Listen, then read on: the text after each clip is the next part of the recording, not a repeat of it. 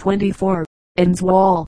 In Scotland excavation has been more active, in particular at the forts of Beerens, Newstead near Melrose, Lynn near Peebles, Ardoch between Stirling and Perth, and Castle Carey, Rough Castle and Bar Hill on the Wall of Pious. The internal arrangements of all these forts follow one general plan, but in some of them the internal buildings are all of stone, while in V.04P.0585 others, principally it seems forts built before 150, wood is used freely and only the few principal buildings seem to have been constructed throughout of stone. We may illustrate their character from Housesteads, which, in the form in which we know it, perhaps dates from Septimius Severus. This fort measures about 360 by 600 feet and covers a trifle less than 5 acres. Its ramparts are of stone, and its north rampart coincides with the Great Wall of Hadrian. Its interior is filled with stone buildings. Chief among these see figure 1, and in the center of the whole fort, is the headquarters, in Lat. Principia, or, as it is often though perhaps less correctly styled by moderns, Praetorium. This is a rectangular structure with only one entrance which gives access, first, to a small cloistered court X4, then to a second open court X7, and finally to a row of 5 rooms X8-12 containing the shrine for official worship, the treasury and other offices. Close by were officers' quarters, generally built round a tiny cloistered court X, and substantially built storehouses with buttresses and dry basements VI. These filled the middle third of the fort. At the 2 ends were barracks for the soldiers IV. No space was allotted to private religion or domestic life. The shrines which voluntary worshippers might visit, the public bathhouse, and the cottages of the soldiers' wives, camp followers, and lay outside the walls. Such were nearly all the Roman forts in Britain. They differ somewhat from Roman forts in Germany or other provinces, though most of the differences arise from the different usage of wood and of stone in various places. Forts of this kind were dotted all along the military roads of the Welsh and northern hill districts. In Wales a road ran from Chester past a fort at Caerhun near Conway to a fort at Carnarvon Seagondium. A similar road ran along the south coast from Caerleon on Usk past a fort at Cardiff and perhaps others, to Carmarthen. A third, roughly parallel to the shore of Cardigan Bay, with forts at Lanio and Tomenwymore near Festiniog, connected the northern and southern roads, while the interior was held by a system of roads and forts not yet well understood but discernible at such points as Cargyon Bala Lake, Castle Colin near Londrindod Wells, the Giair near Brecon, Merthyr and Gilligair. In the north of Britain we find 3 principal roads.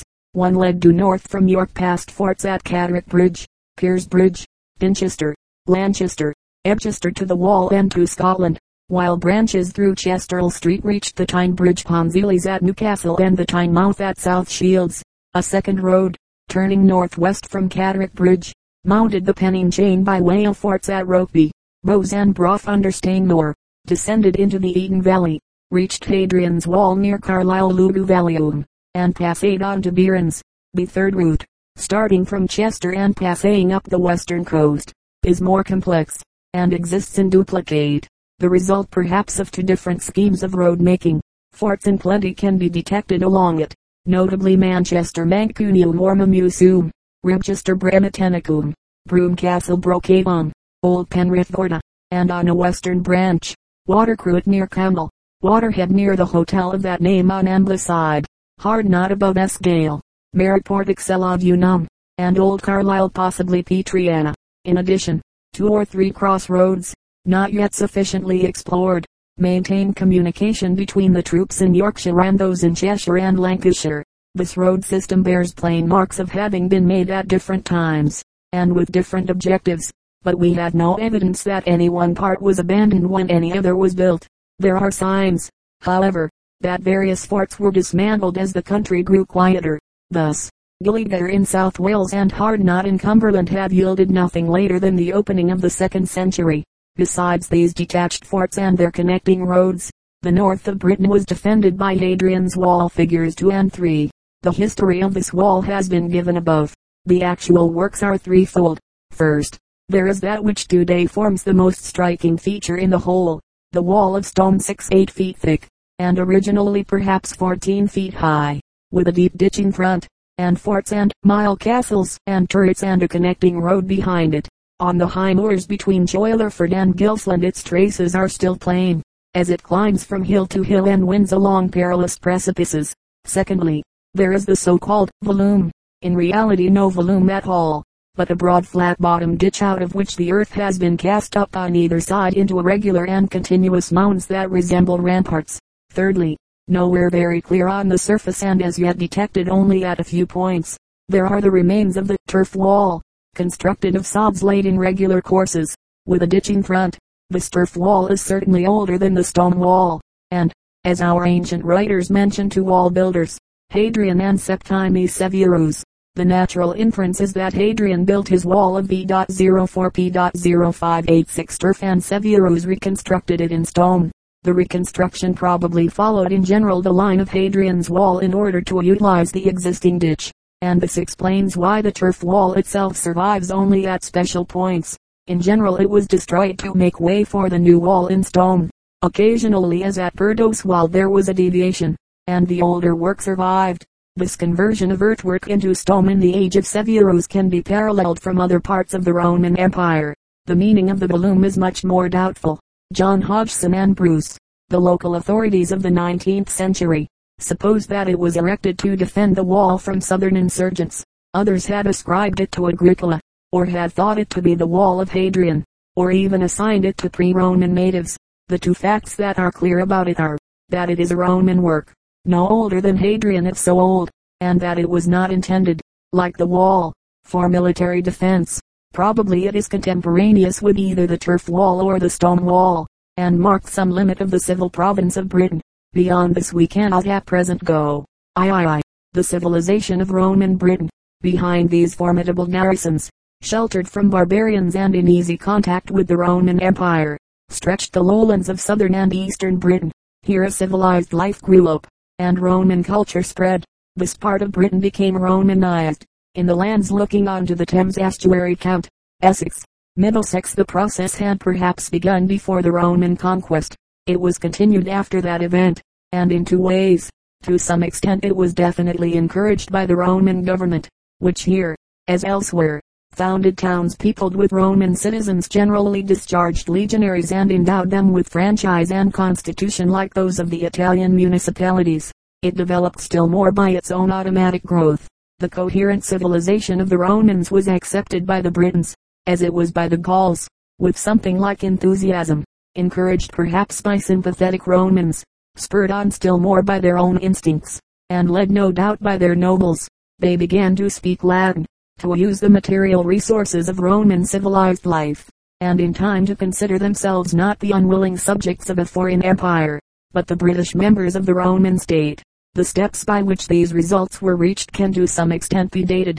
Within a few years of the Claudian invasion, a colonia, or municipality of time-expired soldiers, had been planted in the old native capital of Colchester, Camalodunum, and though it served at first mainly as a fortress and thus provoked British hatred, it came soon to exercise a civilizing influence.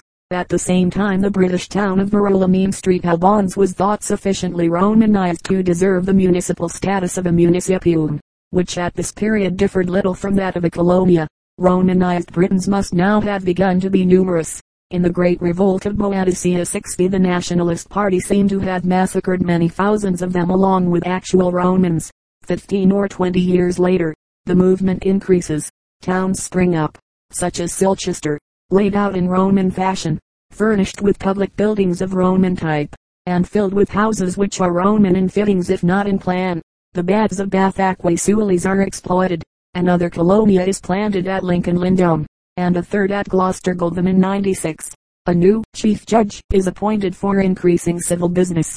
The tax gatherer and recruiting officer begin to make their way into the hills. During the 2nd century progress was perhaps slower, hindered doubtless by the repeated risings in the north. It was not till the 3rd century that country houses and farms became common in most parts of the civilized area. In the beginning of the 4th century the skilled artisans and builders, and the cloth and corn of Britain were equally famous on the continent. This probably was the age when the prosperity and Romanization of the province reached its height.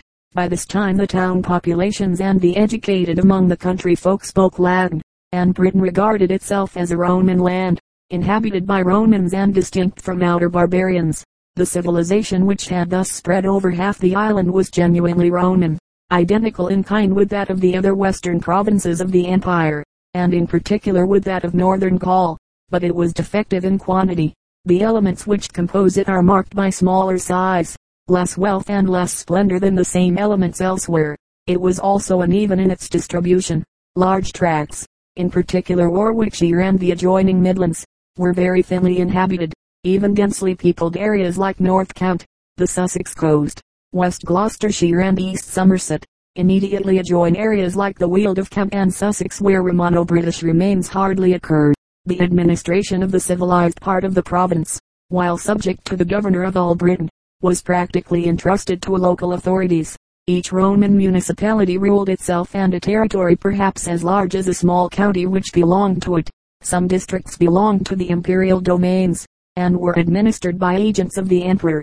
The rest, by far the larger part of the country, was divided up among the old native tribes or cantons, some 10 or 12 in number, each grouped round some country town where its council ordo met for cantonal business. This cantonal system closely resembles that which we find in Gaul. It is an old native element recast in Roman form, and well illustrates the Roman principle of local government by devolution. In the general framework of Romano-British life the two chief features were the town, and the villa. The towns of the province, as we have already implied, fall into two classes. 5 modern cities, Colchester, Lincoln, York, Gloucester and St. Albans, stand on the sites, and in some fragmentary fashion bear the names of 5 Roman municipalities, founded by the Roman government with special charters and constitutions. All of these reached a considerable measure of prosperity. None of them rivals the greater municipalities of other provinces. Besides them we trace a larger number of country towns, varying much in size, but all possessing in some degree the characteristics of a town. The chief of these seem to be cantonal capitals, probably developed out of the market centers or capitals of the Celtic tribes before the Roman conquest. Such are Rigerim Brigantum, capital of the Brigantes, 12 meters northwest of York, and the most northerly Romano-British town, Ridley, now Leicester, capital of the Cordoni, Viriconium, now Wroxeter, near Shrewsbury, capital of the Cornovii, Ventisilium, now Caerwent, near Chepstow, Corinium, now Cirencester, capital of the Doduni, Iscadumnoniorum, now Exeter. The most westerly of these towns, Durnovaria, now Dorchester, in Dorset, capital of the Durotriges, Vendibelgarum, now Winchester, Colevetrabatum, now Filchester, 10 meters south of Reading, Durovernum Cantiacorum, now Canterbury, and Venta Icenorum, now Caistor by Norwich. Besides these country towns, London was a rich and important trading town, center of the road system, and the seat of the finance officials of the province, as the remarkable objects discovered in it abundantly prove, while Aquae Sulis Bath was a spa provided with splendid baths, and a richly adorned temple of the native patron deity, Sol or Sulis, whom the Romans called Minerva. Many smaller places, too, for example, Magna or Cumchester near Hereford, Durobrivi or Rochester in Kent, another Durobrivi near Peterborough, a site of uncertain name near Cambridge, another of uncertain name near Chesterford, exhibited some measure of town life. As a specimen we may take Silchester, remarkable as the one town in the whole Roman Empire which has been completely v.04p.0587 and systematically uncovered, as we see it today. It is an open space of 100 acres, set on a hill with a wide prospect east and south and west, in shape an irregular hexagon, enclosed in a circuit of 1.5 miles by the massive ruins of a city wall which still stands here and there some 20 feet high. Figure 4. Outside, on the northeast, is the grassy hollow of a tiny amphitheatre. On the west a line of earthworks runs in wider circuit than the walls. The area within the walls is a vast expanse of cultivated land, and broken by any vestige of antiquity, yet the soil is thick with tile and potsherd, and in hot summers the unevenly growing corn reveals the remains of streets beneath the surface. Casual excavations were made here in 1744 and 1833, more systematic ones intermittently between 1864 and 1884 by the Rev. J. G. Joyce and others. Finally, in May 1890, the complete uncovering of the whole site was begun by Mr. G. E. Fox and others. The work was carried on with splendid perseverance, and the uncovering of the interior was completed in 1908. The chief results concern the buildings, though these had vanished wholly from the surface. The foundations and lowest courses of their walls survive fairly perfect below ground, thus the plan of the town can be minutely recovered, and both the character of the buildings which make up a place like Kollava, and the character of Romano-British buildings generally, become plainer. Of the buildings the chief are, 1. Forum. Near the middle of the town was a rectangular block covering 2 acres. It comprised a central open court, 132 feet by 140 feet in size, surrounded on 3 sides by a corridor or cloister, with rooms opening on the cloister figure 5. On the 4th side was a great hall, with rooms opening into it from behind. This hall was 270 feet long and 58 feet wide. 2 rows of Corinthian columns ran down the middle, and the clerestory roof may have stood 50 feet above the floor. The walls were frescoed or lined with marble, and for ornament there were probably statues. Finally, a corridor ran round outside the whole block. Here the local authorities had their offices. Justice was administered. Traders trafficked. Citizens and idlers gathered, though we cannot apportion the rooms to their precise uses.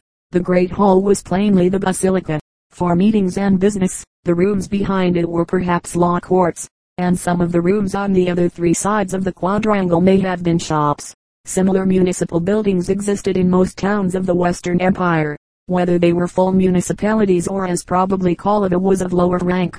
The Kollavan Forum seems in general simpler than others, but its basilica is remarkably large. Probably the British climate compelled more indoor life than the sunnier south. 2. Temples. 2 small square temples, of a common western provincial type, were in the east of the town. The cellar of the larger measured 42 feet square and was lined with Purbeck marble.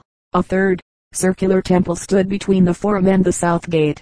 A fourth, a smaller square shrine found in 1907 a little east of the Forum, yielded some interesting inscriptions which relate to a guild collegium and incidentally confirm the name Kollava. 3. Christian church. Close outside the southeast angle of the Forum was a small edifice, 42 feet by 27 feet, consisting of a nave and 2 aisles which ended at the east in a porch as wide as the building, and at the west in an apse and 2 flanking chambers. The nave and porch were floored with plain red tesserae. In the apse was a simple mosaic panel in red, black and white. Round the building was a yard, fenced with wooden palings. In it were a well near the apse, and a small structure of tile with a pit near the east end. No direct proof of date or use was discovered, but the ground plan is that of an early Christian church of the basilican type. This type comprised nave and aisles, ending at one end in an apse and 2 chambers resembling rudimentary transepts, and at the other end in a porch narthex. Previous to about AD 420 the porch was often at the east end and the apse at the west, and the altar, often movable, stood in the apse as at Silchester. Perhaps, on the mosaic panel, a court enclosed the whole. Near the porch was a laver for the ablutions of intending worshippers. Many such churches have been found in other countries, especially in Roman Africa. No other satisfactory instance is known in Britain. 4. Town baths. A suite of public baths stood a little east of the Forum.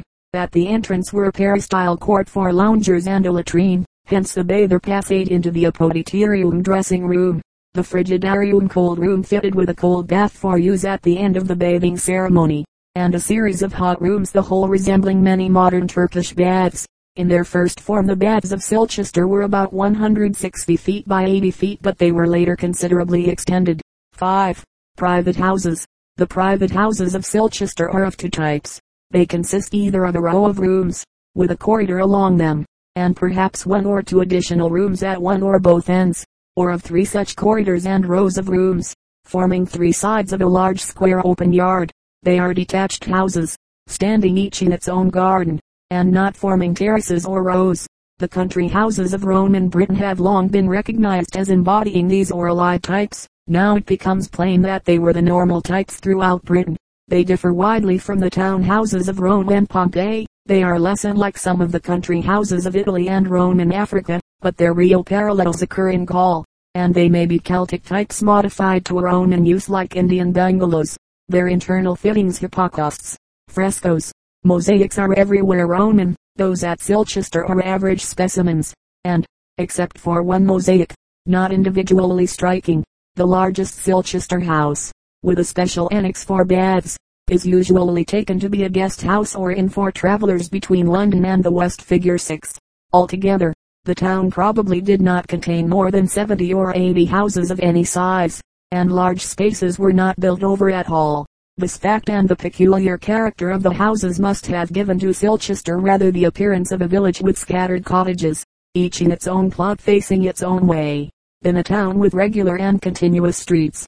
6. Industries. Shops are conjectured in the Forum and elsewhere, v.04p.0588, but were not numerous.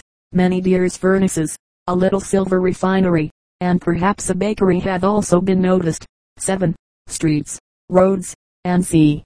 The streets were paved with gravel. They varied in width up to 281 feet. They intersect regularly at right angles, dividing the town into square blocks, like modern Mannheim or Turin, according to a Roman system usual in both Italy and the provinces. Plainly they were laid out all at once, possibly by Agricola attack. Agurd, 21, and most probably about his time. There were 4 chief gates, not quite symmetrically placed. The town walls are built of flint and concrete bonded with ironstone, and are backed with earth. In the plans, though not in the reports, of the excavations, they are shown as built later than the streets. No traces of meat market, theatre or aqueduct have come to light. Water was got from wells lined with wooden tubs, and must have been scanty in dry summers. Smaller objects abound: coins, pottery, window and bottle and cut glass, bronze ornaments, iron tools, and many belong to the beginnings of Collada, but few pieces are individually notable. Traces of late Celtic art are singularly absent. Roman fashions rule supreme, and inscriptions show that even the lower classes here spoke and wrote Latin. Outside the walls were the cemeteries, not yet explored. Of suburbs we had as yet no hint, nor indeed is the neighborhood of Collada at all rich in Roman remains. In fact, as well as in Celtic etymology, it was the town in the forest. A similar absence of remains may be noticed outside other Romano-British towns, and is significant of their economic position. Such doubtless were most of the towns of Roman Britain, thoroughly Romanized, peopled with Roman-speaking citizens, furnished with Roman appurtenances, living in Roman ways, but not very large, not very rich.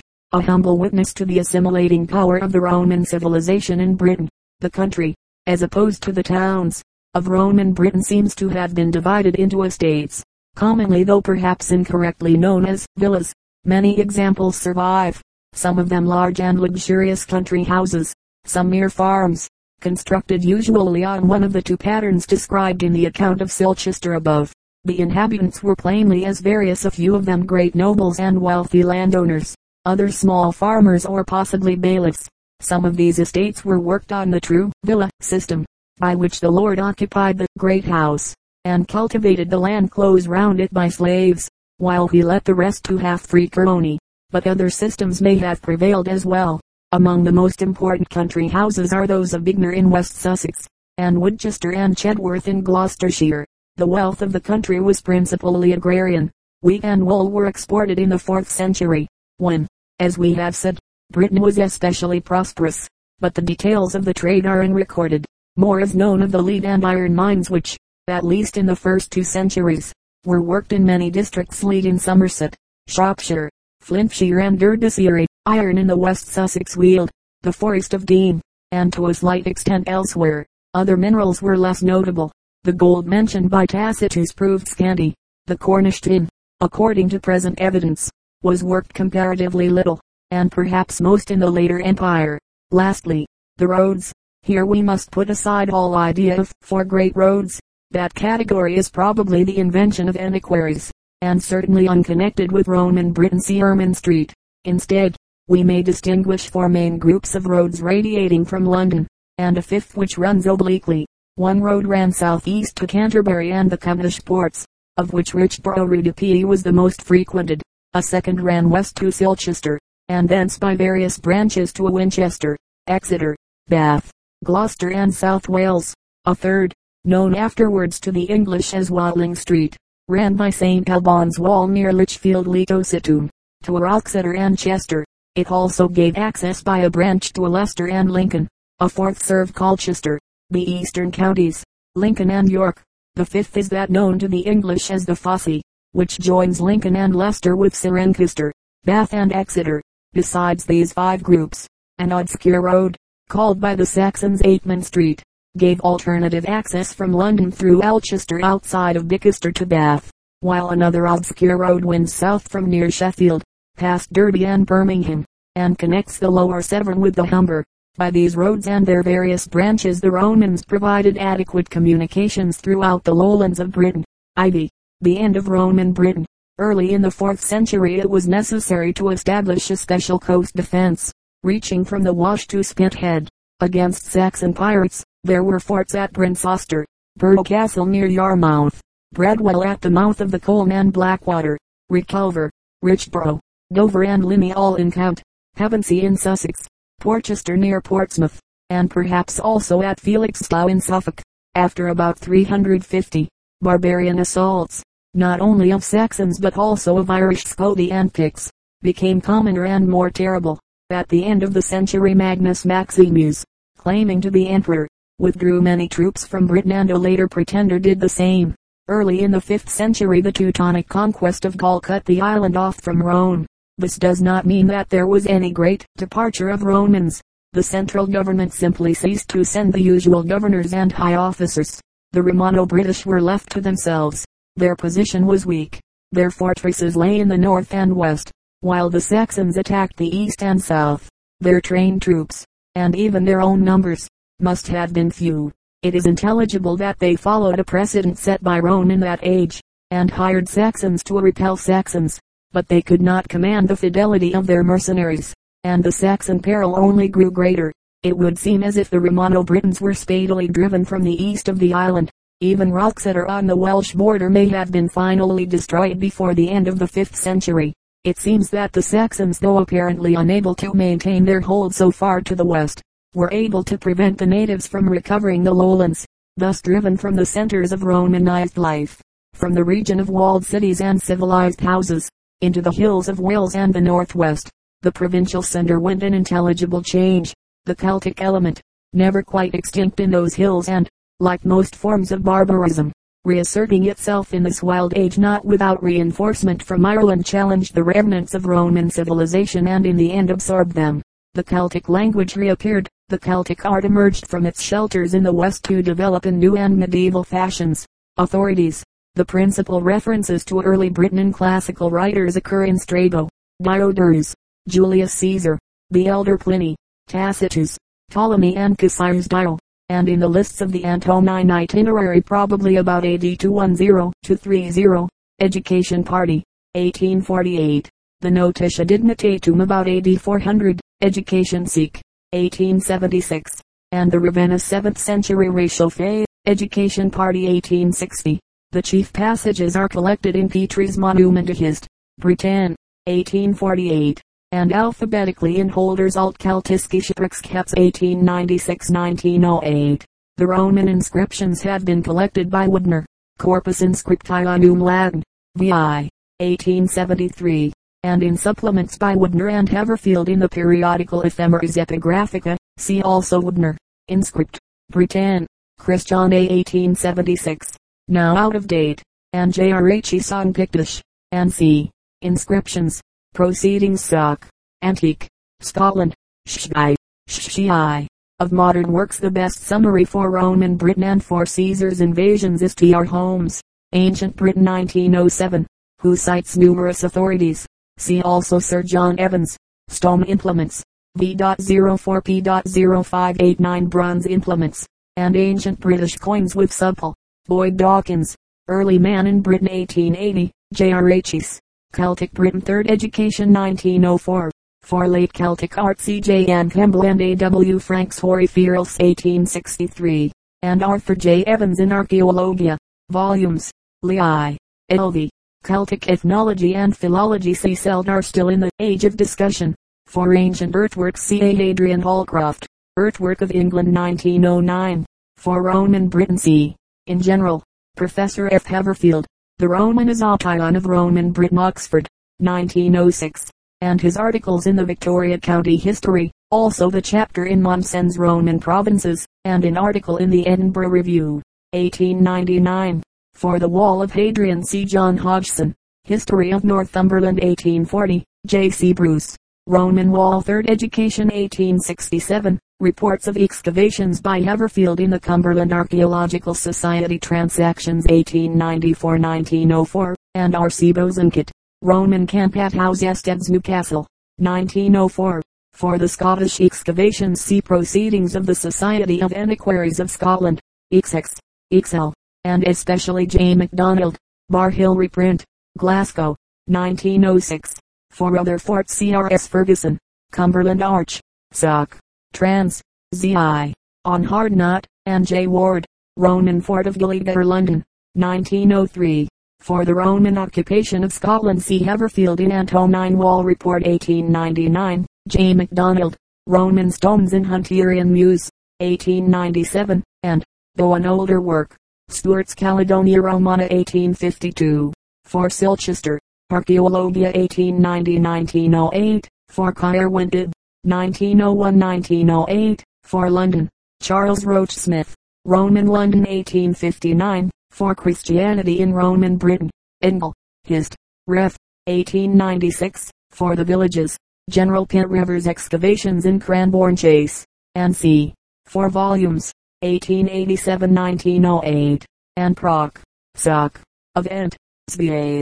For the end of Roman Britain see Engel, Hist. Ref. 1904, Professor Barry's Life of St. Patrick 1905, Haverfield's Romanization cited above, and the Vinogradov, Growth of the Manor 1905, B.K. IFJH Anglo-Saxon Britain 1. History.